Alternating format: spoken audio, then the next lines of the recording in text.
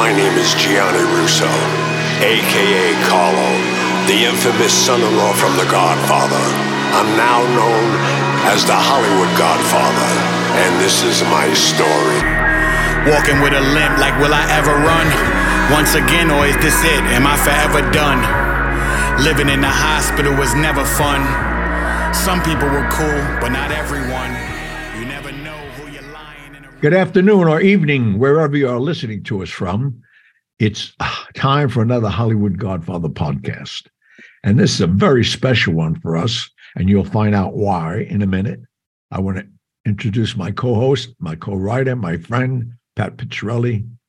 How you doing, Mark?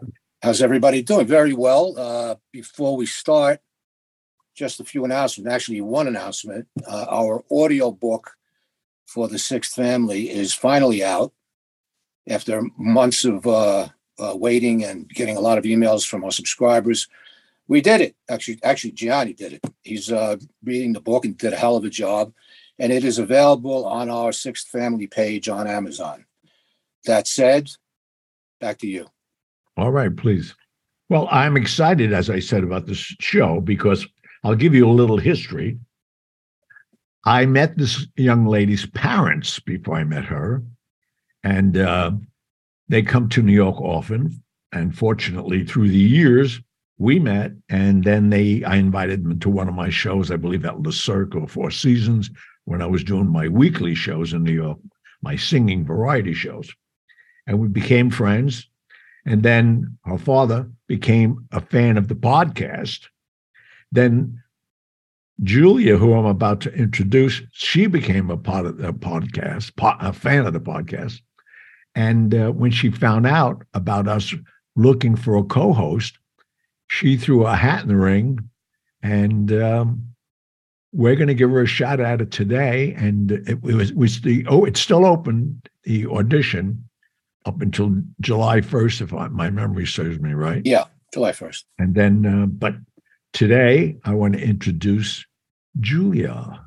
How are you, my darling? I'm very good. Thank you very much. Well, we welcome you. And if you don't mind, if you would just share some of your background, no phone numbers or addresses, please. But unless you inclined to getting inundated with calls, but just so they know who you are, I think it's a great addition, number one, just because you are from down under. We are international, fortunately. So tell us who you are, my darling. Yeah. So I am currently actually based in New York, but I grew up and was born in Melbourne, Australia, to obviously my parents that Gianni was just talking about, with one older sister. I was performing my entire life in musical theatre, dancing, singing, acting. And then I actually went to Monash University and completed my double degree in business management as well as communication design. And then I decided to take a little break from that. And then I came over to New York and spent some time at Broadway Dance Center and applied for a couple certificates in musical theatre over here. And I got accepted in AMDA, which I'm just about to complete in a week's time. I'll be graduating from there, which is really exciting. And so I went home, completed my double degrees, and then I came back here, and I've been living in New York for about a year and a half. So you've been busy. Very, very busy, yeah. Well, we're going to put you to work and make you even more busy. This episode is one of our favorites because we basically don't have to do anything but answer questions. No research. We love that. We get emails and we save them up every 3 or 4 shows. We answer your questions. So Julia will be going down the list and we'll be doing the best we can to answer those emails. So take it away, Julia. We do. Okay. So the first question is from Mitchell, and it is a 2-part question. So the first part is, Dear Gianni, Did you ever hear any of the old timers like Frank Costello, Carlo Gambino, or Meyer Lansky ever talk about the Castellamarese War in the early 30s between Joe Mazzaria and Salvador Maranzo? If so, is there anything you can share that they shared? It is my understanding that the Maranzano initially created the five families and was murdered by Lansky's men shortly after or before Lucky Luciano took over. So that's part one. Well, I happen to know that history because of my great uncle, Angelo Russo, in Sicily, and he sent Carlo Gambino to America. And Carlo Gambino, at 17 years of age, was a made man out of the Gambino family in Sicily. And the reason he was sent over here, like other people who came from different, even Ireland, everywhere, some of the people came here from the old country, and they were actually taking advantage of the immigrants from their own country. And that's what the Maranzanos were doing. And they were shaking down, people in Little Italy and where they ever, communicated at that, congregated at that time. So with that, that's how the five families came to be. And fortunately, Meyer Lansky, Frank Costello, and Luciano, and the Genoveses created it and ran it very well for a long time, until where we are now with the young group, even more greedier and doing some things we don't really condone. I mean, we, being my age, the younger group is heavily into drugs and many other things. So yes, I do know a lot about that. And thank you for the question. Yes. And then the next part is, Dear Pat, as a mob historian, are you familiar with that chain of events? If so, there might be enough content on the Castellamarese War for a full episode. There's enough for many episodes. Basically, what Mitchell said in the first part, that about Salvatore Maranzano originating the five families. He didn't originate the five families. He wanted to be the boss of everything. That's how it. That's basically what got him killed. And then, as Gianni added, the people who actually organized the mafia as we know it today started the five families in the early 1930s. By that time, Maranzano was history, because he was killed by Luciano, who organized crime. Then it was sort of disorganized crime. But yeah, we can do a show on that and put it into one episode. It would be interesting. And we get a lot of our ideas from you folks, subscribers. And that's Mitchell. His name is Mitchell? Yes, Mitchell. Mitchell, thank you for the idea. We'll definitely do a show on that. Yeah, absolutely. All okay, right. Julia. Moving on. So next question is from Michael. He says, good day. Just curious if Gianni knew Jimmy Durante, and if so, does he have any good stories about him? Love his music. Also, does Gianni know if there is any mafia in the Twin Cities, Minnesota area?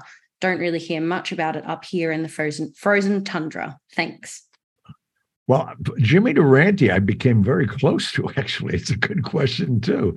I mean, Jimmy Durante gave me the privilege when Bing Crosby died. Jimmy Durante was living down in La Jolla and Laguna and around that area. And the racetrack down there is famous. And there was a song, an opening song, called Where the Surf Meets the Turf at Old Del Mar. And it's the Del Mar racetrack. And he gave me the privilege to, on opening day at Del Mar, up until a few years ago. In fact, I was invited again this year to go, but I've been booked already.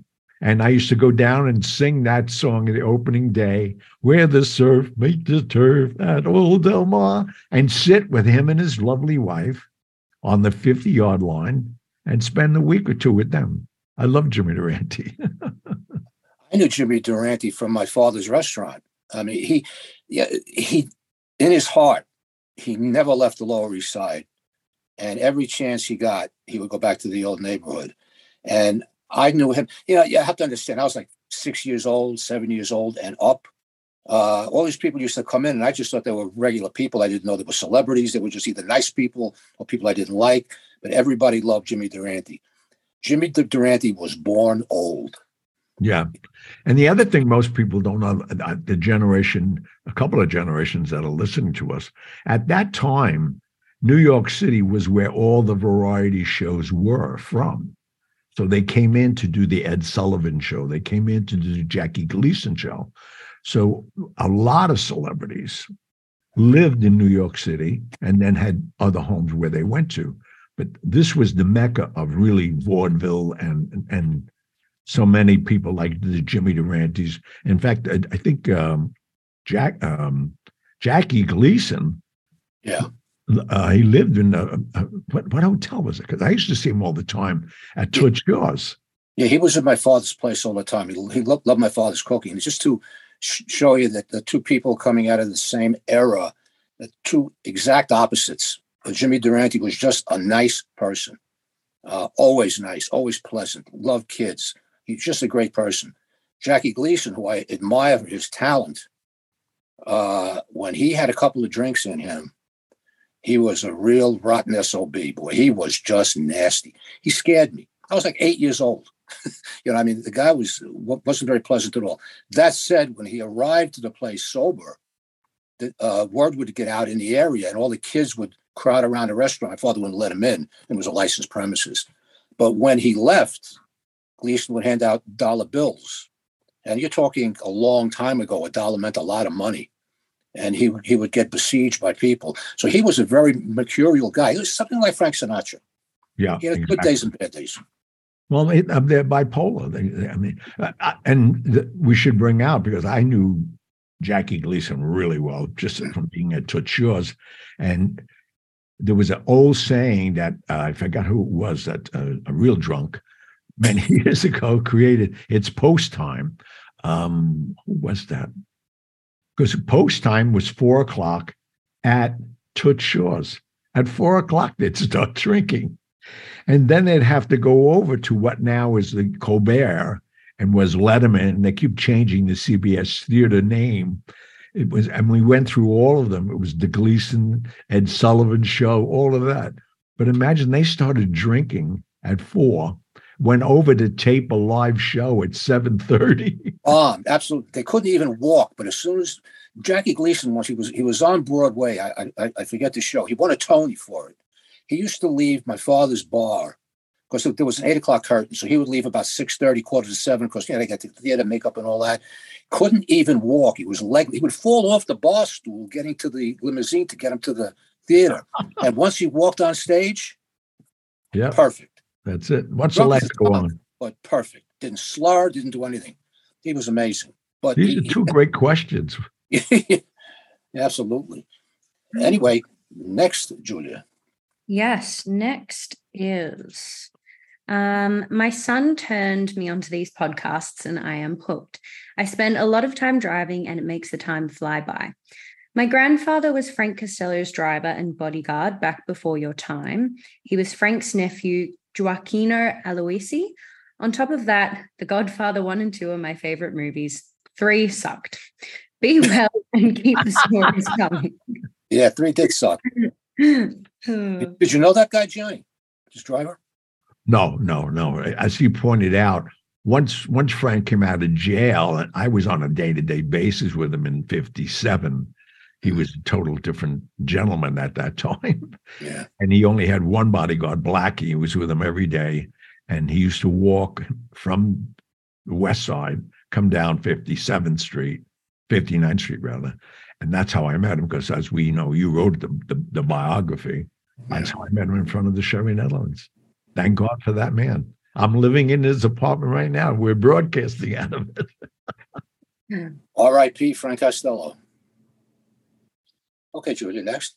Yep. So the next one is, I just finished listening to your audio book, Hollywood Godfather, and was totally caught up in your story. Thank you for sharing your story. I'm hoping that your desire of the book helping you to reconnect with your family came true. Did it? If so, how is it going? I've only listened to your very first podcast, so I don't know yet if that was addressed in a future podcast. I do intend to listen to all of the podcasts, so here we go. And that was from Catherine. Well, I hope Catherine, Catherine thank has you. I hope Catherine has a lot of time on her hands. We have like 250 shows in the can here. Well, that's great, though. Give us something to do. But Catherine, to share a very personal thing, I have no problem doing that because, it's for the audience that don't know, I have 9 sons and 3 daughters and 14 grandchildren. The negative part of all that is they have 10 mothers. That's not like 1 or 2 mothers. So it's trying to get, 9 of my sons who were raised by their mothers, and I don't go out of the way, I'm not going to say I do, to bring them back in. The door is open. My phone number is the same phone number. You want to call me? Call me. I'm not reaching out to you. Here we are.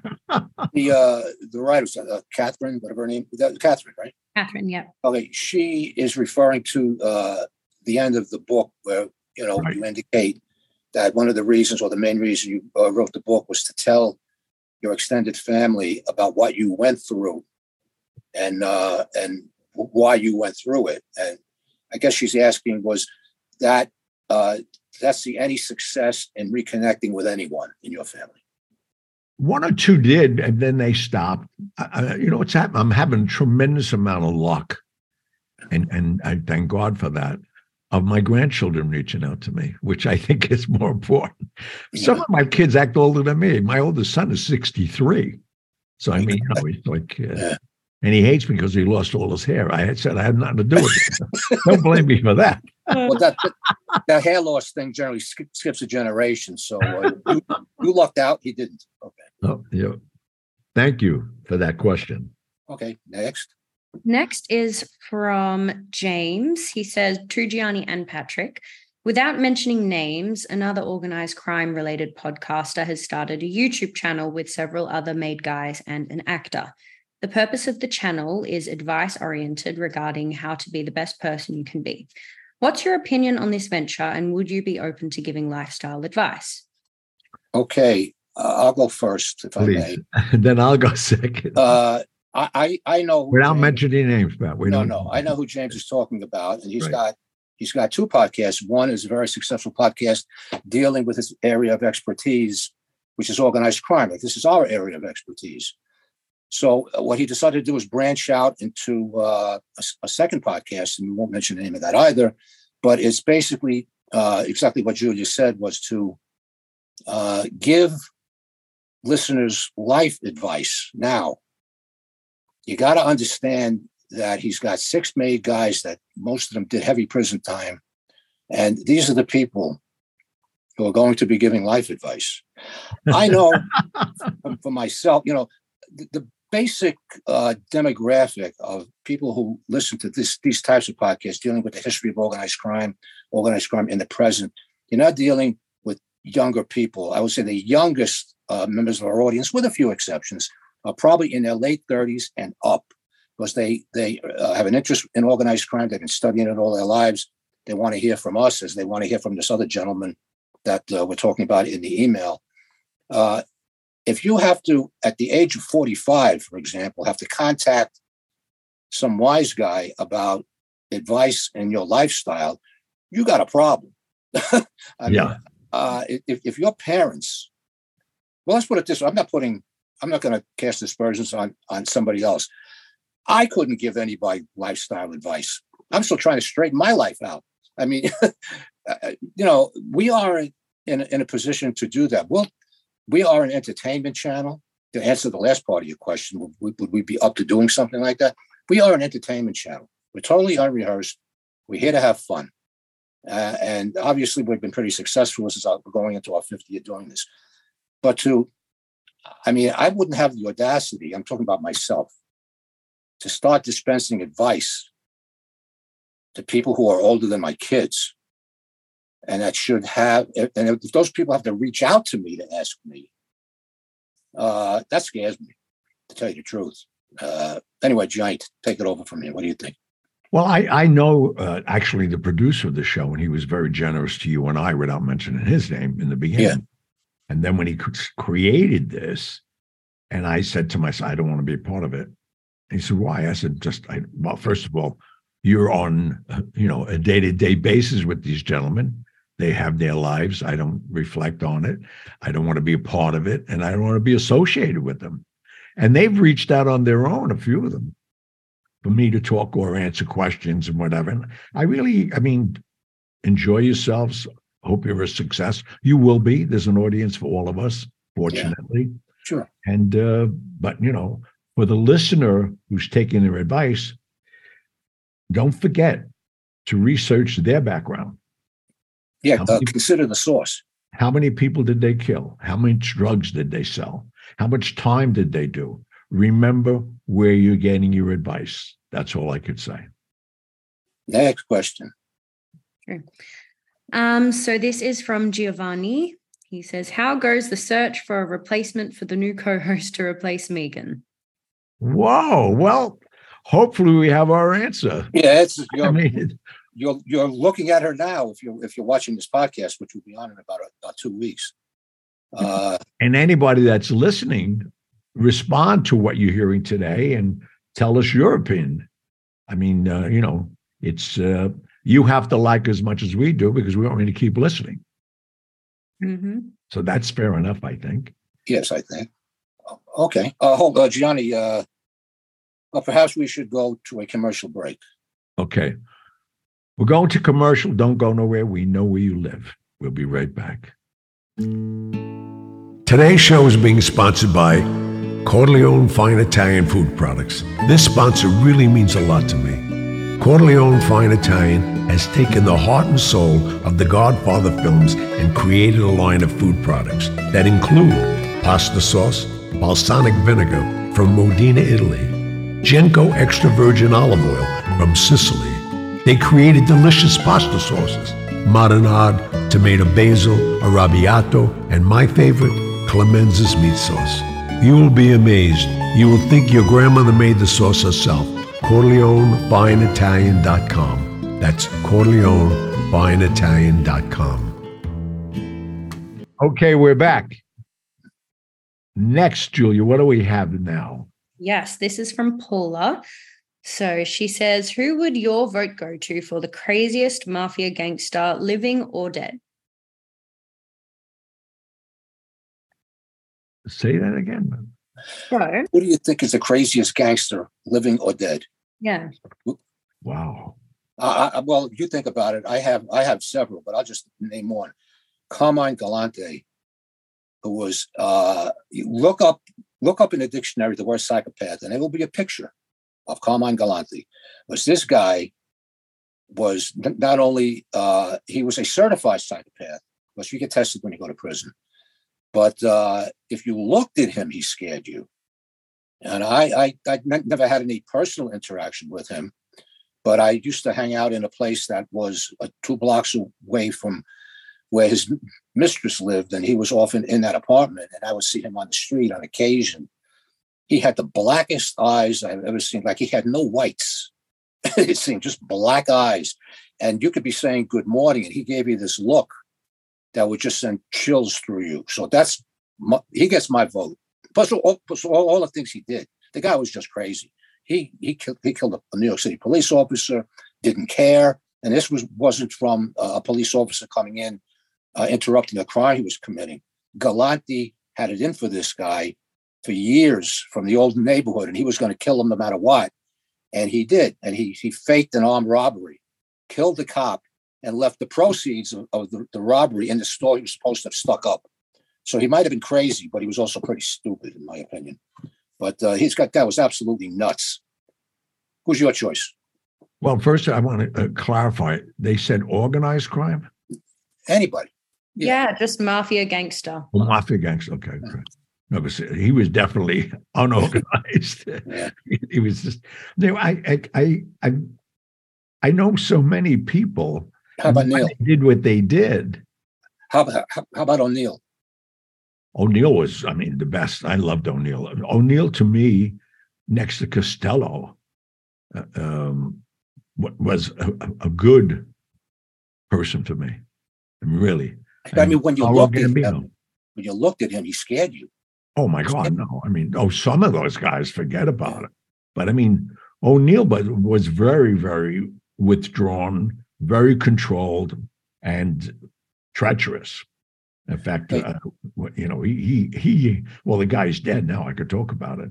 But when John Gotti was coming to, the Ravenite down Mulberry Street, and I used to be there a lot on Sunday mornings. Not that I'm a made guy, but I used to go there after church, believe it or not, and go down there, and a lot of them were at mass. Some of them were very religious. And old man Gambino obviously sent me my transistor radio that changed my life, if you read my book, and introduced me to my mentor, Frank Sinatra. And so I was well received because they all knew, again, my uncle in Sicily. But with that said, I mean, that crew was tough. But there was a guy who hated me till the day he died. His name was John Gotti. And John Gotti used to come down there on Sundays and play his tribute. And O'Neill was his guy. And that's when John was very into hijacking in Howard Beach and the airports and everything else. But he was making his bones, and he loved O'Neill. And O'Neill, one day he asked O'Neill who I was and why was I in the club. And I wouldn't even tell you what O'Neill did to him. He didn't come there for 30 days. And when you talk about violent people or people who had a reputation of violence, Joey Gallo has to be way up high there on the list. This guy was an outsider who wanted to run everything. This man had a lion in his basement, an African lion, and he would use it to intimidate people. And I'm sure there wasn't too many people he didn't intimidate, because that lion was always hungry. Right. And where did he get that lion? Nobody ever really addressed that, No. Well, at that time, without people with cameras on their phones, bringing a lion down to these. I mean, where do you go? Lion? Where do you get a lion from? I don't know. Maybe somebody at Ringling Brothers. I don't know. Anyway, he had that lion there for years, and if you crossed him, he wanted to put it better. If he wanted to convince somebody of something, he would introduce you to the lion. Yeah, and that generally changed people's minds. So when you talk about crazy people, I hope that answers your question. I'm sitting here thinking and looking at Julia. She must be saying to herself, why do I want to do this? Why do I want to be a part of this? Who are these guys? She's safe. Let's talk about a Broadway play or something I know about. If anybody gets angry at us, they can drive by your house, my house, and just shoot through the windows. She's safe. We don't know where she is. We don't want to know.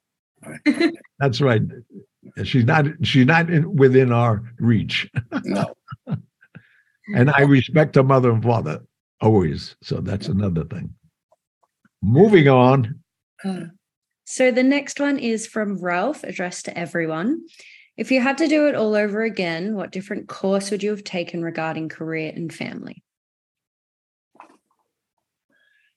Well, this might sound odd, but I would have stayed in the Army. I actually liked the Army. And I was in at a very bad time. Those of you who don't know, I'm a Vietnam vet. I'm a combat vet. I was in the 1st Infantry Division. I was a machine gunner. But you are in a war zone for your entire career. 1 year was enough. But I actually liked the military. I went up the ranks fairly quickly. But when it was time to get out, I had that. If I had to re-enlist with my area of expertise, if you can call it that, I would have probably wound up back in Vietnam. So I didn't choose to re-enlist. My second choice would probably have, instead of going on the NYPD, where I also did well, I would have gone into the FBI if I had to do all over again. And to round it out, I probably would have gotten married much younger and had my children much younger. I was too busy being Indiana Jones and having a good time and doing what young cops do. And I got married rather late and had my children rather late. But look what your children did. His son just graduated medical school. His other son is a leading in this field. I mean, don't beat yourself on that one. I'm not beating myself up. Sometimes I say, these kids will probably switch to birth, but that's another story. Now, I'm happy that they didn't turn out to be serial killers. Who would have thought one would be a doctor, the other one would be in private industry and doing well? But they weren't born until I was 48 and 53, don't forget. So I would have given a choice. I would have rather had gone through all that in my 20s so I can grow up with them, even though they have a hard time keeping up with me. That said, how long is that going to last? How about you? What would you have done differently? Me? Yeah, if anything. Not one thing. I Really? love my life. I love the ups and downs of my life. It's taught me so much. It's given me a foundation that very little can disappoint me. I'm prepared for the worst and ready for the best. That's a very good point to bring out. We've been friends for 5 years. I have never, ever seen you depressed or Nope. bad. Never. And I mean, you've been through some stuff that the audience doesn't know about, but I do. And I'm saying if that was me, I wouldn't come out of my hole for like 6 months. And you just slough everything off and look at the bright side of things. I admire you for that. I don't know how the hell you do it. Well, it's called 5 years in Bellevue from well, from 7 to 12. Say, That's the foundation. You're a true meaning of the term. It could always be worse because you've been through the worst when you were 7 to 12 years old, all by yourself. Family deserted you, but still, we get hammered down in life by stuff. Then it could be fleeting, and you have 1 or 2 bad days. You never have a bad day, and It's not an act. But I'd be able to tell. Oh no! I mean, you as you said, we talk all hours a day, every day. Yeah, right. Collaborating on 2 books already. Yeah. I just love my life. I mean, even the few times, Julia, you've been out to dinner with me, your father and I, and all that, and I'm the same person all the time. Yeah. My kids ask me, "What's your secret?" I said, "Well, be happy. First of all, you guys are all privileged and think you don't have enough. I have enough." Yeah, I'm thinking, when we first met, I'm thinking, gee, wonder what kind of drugs he's on and if he has any to spare. But I found out this is just you, and God bless you, man. No, I've been blessed. Yeah, no doubt about it. Good questions, though. These are really great questions. Yeah. Well, we saved them up. Good. Yeah, and don't haven't forget, done this. all of you who are listening, please write to us, because this is the backbone of what we're trying to do and want to communicate with you and give you what you want to hear. So, this is what's created us 200-something hours of positive podcasting. And we don't give advice. Nope. Well, the only advice we give is listen to the podcast. That's very important. No. Subscribe.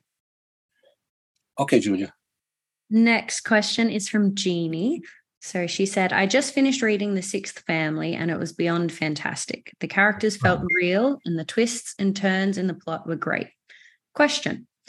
Would it be feasible for someone to break away from one of the existing 5 families or an outsider to attempt to create a 6th mafia family? You guys made the prospect seem doable and believable in your novel. I think it's doable now because of there's not the allegiance that came with it early on, and you had to earn it. There's so many ways to make money right now, and there's so many families. I mean, there are Russian families, there are Albanian families. There's a lot of different mobs out there. I mean, drug lords. Look at these families. I mean, it's. I mean, the old school. No. I was to say that too. There was more cohesiveness. The mob was very strong up until probably the late 70s. They were a government unto themselves.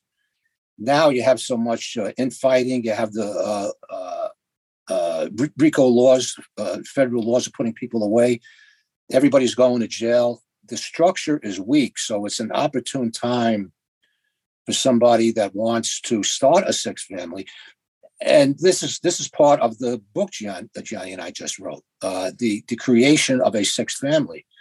And one of the things that I think would have to be done is to change the rules regarding punishment. The way things are now, the rules are you don't touch the families, you don't touch the cops, you don't go near reporters. And one of the reasons the mafia has lost its strength is because the other ethnic organized crime groups, and I will choose the Albanians and the Asians, they don't care who you are. They will kill you, your kids. If you have a parakeet, they'll kill the parakeet and the next door neighbors to make a point. And if you want to have strength to rise above the five families and create your own, you have to make the rules more stringent. But there's rewards too. I mean, if you're going to say, you absolutely cannot talk. You cannot talk to the police because your family will be hurt. That said, me as the boss, I'm now getting 15% of what you make because the money travels up in the mob. It's a hierarchical society. I will no longer take 15%. I will take 10%. We all have to work together. But you know what's going to happen if you rat. But yes, there could be a sixth family. I agree with Gianni. Oh, I know there could be. Yeah. Well, the good news about this lady who asked this question, you read the book and you said the characters were very believable. There were a lot of believable, real characters in that book.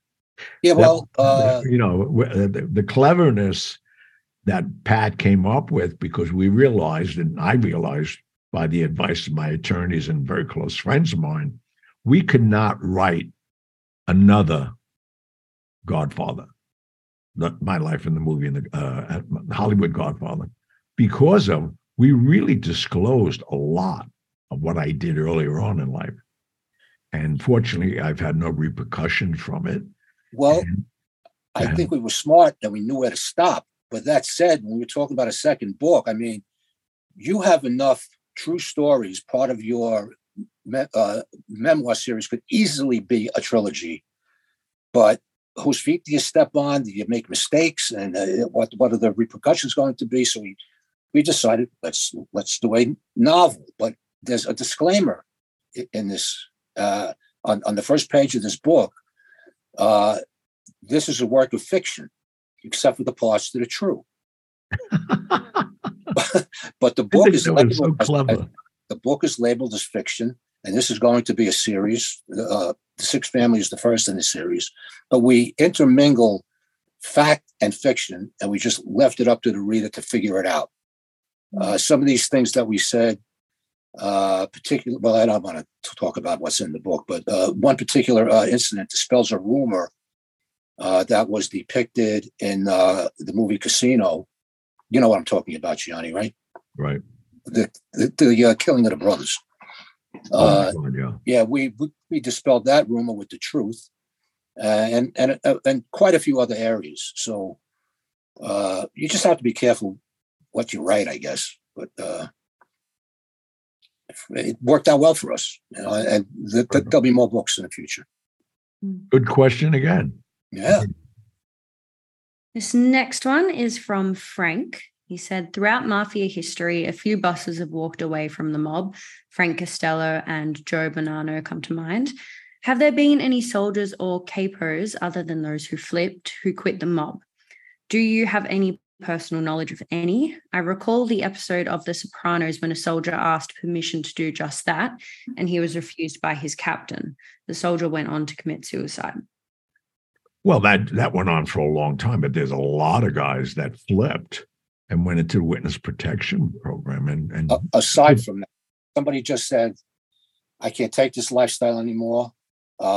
Even though he's a member of good standing, whatever crew he's in, and just said, I want to leave. I couldn't tell you what any of them, but I'm sure there were.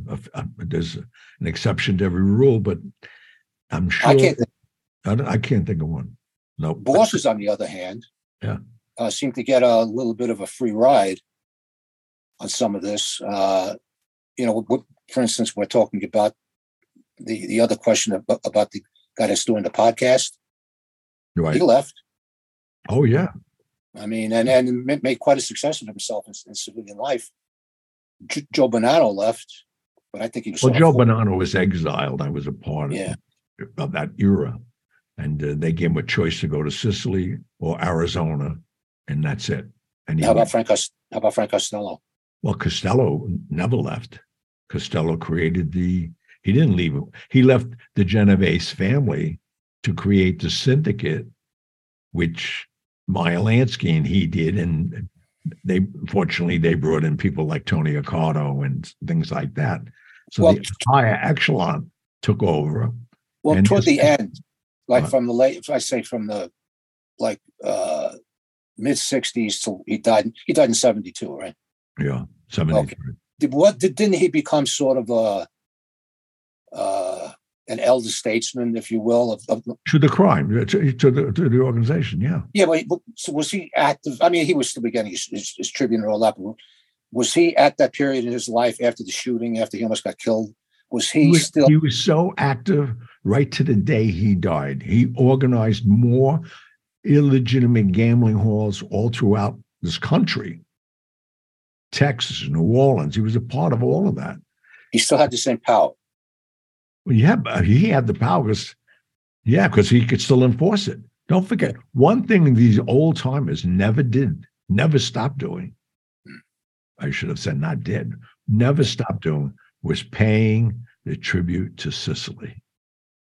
I was just in Sicily again, you know that, Pat. Yeah, right. Yeah. There's a lot of old timers, and that's one of the reasons they hug and kiss me, and they know I was reared by the same people. And I'll be making a huge announcement, but I'm glad it gives me an opportunity, actually. Go ahead. And I am becoming an ambassador of commerce to the Sicilian government. And they're honoring me at the Fancy Food Show at Javits Center, June 25th, 26th, and 27th. And they're giving me this accolade. And I already bought a pasta company in Sicily. I bought a coffee company. So they're giving me an expansion. But it's all because of my relationship of who I knew and they said, go. When is this ceremony? What's that? When is this ceremony, whatever it's going to be? June 25th at the Javits Center. Okay. Here, it's like insane. There is a Sicilian pavilion that I'm in. It's so crazy. My booth number is 3307. Come by. You're going to taste Corleone pasta from Corleone. And I was questioning why you're always in a good mood. Well, now I know the answer. Every day is a different day. This is one thing, we explained to the audience, we talk at least every other day. I mean, sometimes more. And every time the phone rings, I'm going to say, well, if I'm having a bad day, he's going to cheer me up. And you always do with some other news that affects us in some kind of a way, or even affects you. I'm very happy for you and your success. Yeah, no, a lot of times it affects the two of us and our projects. So, I can see why you have the attitude you do, but you're just built like that. No, but this is insane. This honor to have, I'm trying to move all my products there now. I have something that's going to be so interesting, and I want all of you to try it. And if you don't like it, I'll give you your money back. I have cannolis that have a year lifespan on the shelf without refrigeration, and they're amazing. What is it? Bulletproof cannolis you're talking about? No, they're not bulletproof. They're made out of walnut paste, but it tastes like Rogata. They're coming out, and guess what they call? Don't forget the cannolis. Leave the gun, right? No, but I didn't want to put the gun in it. I know. I don't want little kids to know about gun. That's the first thing any Italian would think of. There's cheese in there. It's going to go bad in an hour and a half if it's left out of the fridge. Says it on the box. Shelf life without refrigeration 1 year. Amazing. When do these hit the shelves in the good old US of A? The last quarter of this year. All right. That was a great commercial. Did we have to break for a commercial? That was a great commercial. Yeah, let's do it. I just did it. We're about at that time. We should go to another commercial. Okay. We'll be right back. Thank you. We are pleased to announce the publication of a new book series from Gianni Russo and Patrick Piccarelli entitled The Sixth Family. When the alleged daughter of Marilyn Monroe asks for help, Gianni Russo becomes entangled in a web of lies and violence in the search for the late actress's diary. Soon, he is enmeshed in a mystery that involves a presidential candidate, a disgruntled mafia capo, a retired NYPD detective, and the past of mafia boss Frank Costello. Russo must race against the clock to stop a hostile reorganization of the American Mafia while trying to stay one step ahead of a faceless killer. While listening to this book, skillfully read by Gianni himself, the listener will have to determine what is true and what is fiction. Or as Gianni says before this epic story begins, this book is a work of fiction, except for the parts that are true. Look out for the second installment of this exciting new series coming in 2023, The Sixth Family. Book 1 is available now on Amazon.com. All right, we're back. And moving on, I mean, this has been amazing. And we really want, and I stress this, I really want to hear some emails about how you like Julia joining our family, because that's what she's doing. And we were just we were just talking amongst us when we were on the break that within 6 months, Julia's going to lose her Australian accent. She's going to have a heavy New York accent with a little twinge of Italian. And then she'll be an official member of the show because nobody else will hire her. She's going to have a big career. Unfortunately, Julia, though, we were very lucky for Megan. We love Megan. She was wonderful. She went on, and she's, I mean, her. I don't want to tell you what she's doing, but she's an associate producer to a major television show on the network. So, I mean, you could use this as a stepping stone. We don't want to scare you. The only thing is, Julia, when you get rich and famous, remember us little people, okay? Oh, of course. Oh, thank you so much. So the next question is from Angelo, and he's saying, a group of wise guys go out to dinner, and no, this is not the beginning of a bad joke. Is there a protocol as to who picks up the check? My late uncle, who was connected back in the day, once told me that wise guys are the cheapest people he's ever met.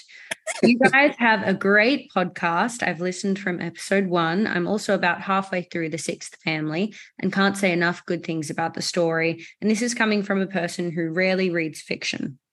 I bought the book because I wanted to support the show and on recommendations from 2 friends. One of my better decisions. Thanks for some great entertainment. I particularly liked how the Gianni character reacts to the roadblocks he runs into throughout the book. Great job. I'll be posting a 5-star review on Amazon. Oh, thank you. Pat, we have to congratulate for that. What do we have to say about the thriftiness of wise guys? Because I've seen it. Well, I've never seen it, fortunately, because the realm, I mean, if it's a small family boss or whatever, he expects everything to be paid for by his underlings. Well, you were exposed more to the upper echelon of the mob. The people that I saw with the soldiers, the associates, these guys were tight as a crab's ass, man, and that's waterproof. I mean, these guys, they were stiffing people, arguing amongst each other who's going to pay the check. I don't know. I just thought that odd. They were rolling in dough. Oh, thank God I was never on that level. But the way the rule is with the top echelon of this organization, whoever invites you to dinner picks up the check. Makes sense. That's how it is. How about and that's a rule. I mean, that's an unwritten rule. So then at that dinner, I'd say, next week it's on me. Where do you want to go? And that's how it keeps going. How about a guy that just gets made within the crew? Is he, as an initiation, is he obligated to get stuck with checks? I've heard that. No, nobody gets stuck with anything. No, I mean, I think that's a bad image. I mean, again, I can't speak for everybody. I could speak about, I mean, I knew at one time 14 different families. Yeah. Kansas City, New Orleans, and all that. I never saw a boss run away from any check. Like I said, it wasn't the bosses; it was everybody else. Well, the soldiers. Well, the soldiers are really not made guys. That's the whole thing. They're trying to be. They are definitely the definition of wannabes. There you go. There you go. All right, Julia, what do we have next? Yes. So the next one is from Patrick. And he said, what made you decide to become a police officer? I come from a family of cops, from my great-grandfather to the recent. For my father and uncles, it seemed like more of a calling than a job. What's your take? I had no direction in life. I got out of Vietnam, and I didn't know what I was going to do and how I was going to do it. I had some issues because I was there. And I was passing a high school one night, and it was an open test generally, or usually, historically, when you come in the NYPD, there's a long, involved process just to take the test. That takes months. They were so hard up for cops. It wasn't a popular time to be a police officer. It was even worse than it is now. That they just threw the doors open to just come and take the test. It was a walk-in test. I was on my way to a card game because I was playing cards mostly to make money. And I said, I'll take it. Well, I got 100 on the test because it was so simple, so easy. I mean, Ray Charles could have passed this test with a bag over his head. I mean, you didn't even have to look at the page. Let me give you an example. They needed 3,500 cops. So that said, you couldn't get 3,500 cops in the country, let alone on one job, to apply. They had a question. They had a picture of a clock. And I'm not lying. This is a true story. A picture of a clock. And the question was, and you had 4 choices. The question is, if the big hand is on the 12 and the little hand is on the 3, what time is it? What? No, it's not a trick question. It's a freaking question. Wow. And they gave you 4 choices. One of it was, 20 minutes to 8 was one of it really must have been hard up for cops, I'll tell you. Hard up wasn't a word for it. The then mayor-elect, his name was John Lindsay, got elected on the platform that he was going to get 3,500 cops assigned to the job as soon as he got elected. Where he was going to get these cops from was anybody's guess because no one wanted the job. Right. It was at the height of the Vietnam War. Cop work, police work was not the thing to do.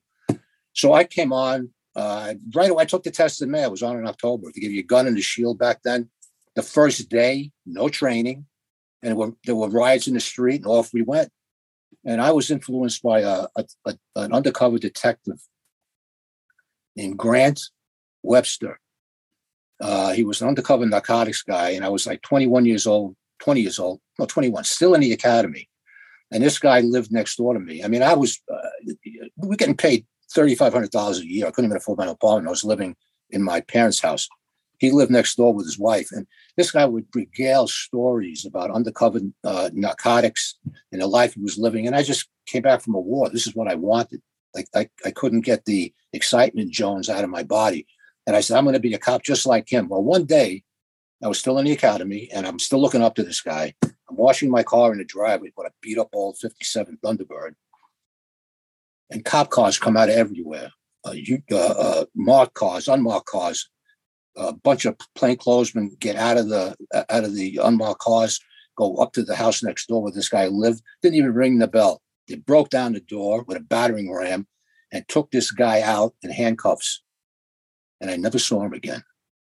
Wow. And that scared the hell out of me. And this is when did you find out what he was tried on? Yeah, he was part of the Special Investigation Unit, SIU. In fact, we had a guy on the show a couple of months ago. Yeah. They made the movie Prince of the City based on the SIU, which was totally corrupt.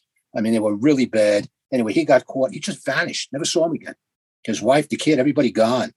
And that's when I decided I was going to try to find an incorruptible. Now, this was in the late 60s, early 70s. I was going to try to find an incorruptible unit in the NYPD. And that's where I was going because I don't want to get tainted with any of this. Plus, I don't look good in stripes. I didn't want to go to jail. And that's how I wound up in the Tactical Patrol Force because they were the cleanest of the clean. And that's where I stayed for 3 years to insulate myself. But I'll never forget this guy's name. He had to have gotten some serious time. I have no idea. Anybody knows out there what happened to this guy? He also went by the name of Grant Weber. Say the name one more time. Grant Webster or Grant Weber. He went by two last names, but I assumed that was because of his he was working in an undercover capacity. I mean, he played the game, long hair, beard, scraggly. How old would he be now? He was in his early 80s. He was older than me. So early 80s, mid 80s, if he's still around. But if anybody knows what happened. I'm in my 80s. I'm still around. What are you talking about? Well, yeah, but you had a different lifestyle than this guy. I mean, back then there wasn't any, testing for drugs. Everybody's using drugs. I mean, cops, everybody. It was the saying, cops get the best drugs. Everybody was doing something. Not everybody, but quite a few people. I didn't want anything to do with that. But anyway. If you're out there, Grant, call in. We'd like to talk to you. We'd like to talk to you. Anyway, that's why I after a while, I started to rise in the department. I became a lieutenant. They pay for my college. I got a bunch of, as Gianni says, I have more degrees than a thermometer. I mean, they paid for most of it. And until I got out, I continued to go. But they set me on the straight and narrow because without some kind of focus like the military gave me, without some kind of focus like the NYPD gave me, which is a quasi-military organization, I don't know where I would have wound up. Probably as Grant Webster's cellmate. I was going in that direction. So, wow. I thank the NYPD for that. That's why I came on the job. All right. There you go. This is the last question here. It's from Hugo for Gianni. I like the Resurrected podcast newsletters with your appearances included, especially for those of us who want to see you in person. Can you give us a schedule for July? The current newsletter runs through the end of June. We will have it for you. I can't do it now. I mean, we have an engineer and we have two mics doing all this for us. And we have a newsletter, right, Pat? Yeah, I'm trying to put it out once a month, and so far I'm sticking to the schedule. I think what this guy wants to know is, can you give? So a lot of people contact me and say, "Hey, I read the newsletter. I saw where he is. He's appearing close to me. Sold out. I'm hearing sold out. So what? Well, that I can't help. I know. Well, I think, and I don't want to throw anybody out. I've been blessed with that too. I can't believe it. I think what this writer wants to know is, are you scheduled somewhere in July that you can give the readers a heads up so they can be getting tickets earlier? Yeah. What you should do then, July 20th, a Thursday night, I'm at the Regent Theater in Arlington, Massachusetts. It's online right now. They did a great job in promoting it. In fact, they're asking me if they sell out, will I do another night? I will. So if you really want to go see my show, it's an 80-minute show. It's the book that I made the 80-minute show, and you'll find it very interesting. I guarantee you that. And I've been getting standing ovations, and I have 18 more cities to go this year. Who's counting, eh? Yeah, I love it. No, but I'm saying, so that July show, I know that's available to you. Okay, go a little further on that. As soon as I get Gianni's schedule, I put it in the newsletter. It's the best we can do. Yeah. Go to Instagram. That's the upside. It'll be on Instagram. The downside is he's got 20,000 followers on Instagram. So if you're considering going to one of his shows, buy tickets as soon as you see it. Oh yeah, I mean, then they're not exorbitant. Yeah, they're affordable. Well, that was great, Julia. Let's hear after this exhausting 40, 50 minutes. What's your take on it now that you actually sat in the chair? Yeah, well, obviously I've been to dinner with you a couple of times, Gianni, and whenever I listen to the podcasts or the audiobooks, it's like I'm sitting across the table with you at dinner, and it's actually nice because we're on a Zoom recording this, and just being able to see your expressions, and, it's just so interesting. And I want to clarify this to our audience. We're at a dinner table with her parents.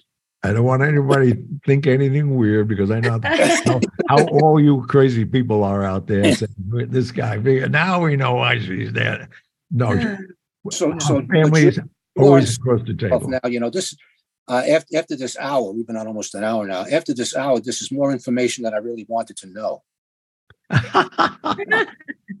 If you're not thinking it now, once we start talking about other topics, you may be saying that. But anyway, someday you may write a book. Who knows? And you have plenty to write about.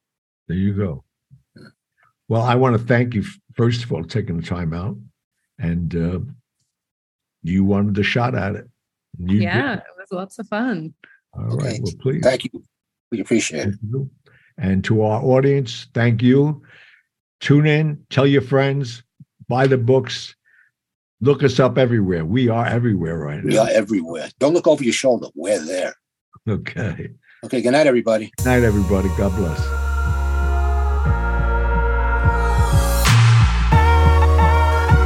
And that was that. But I'll be back.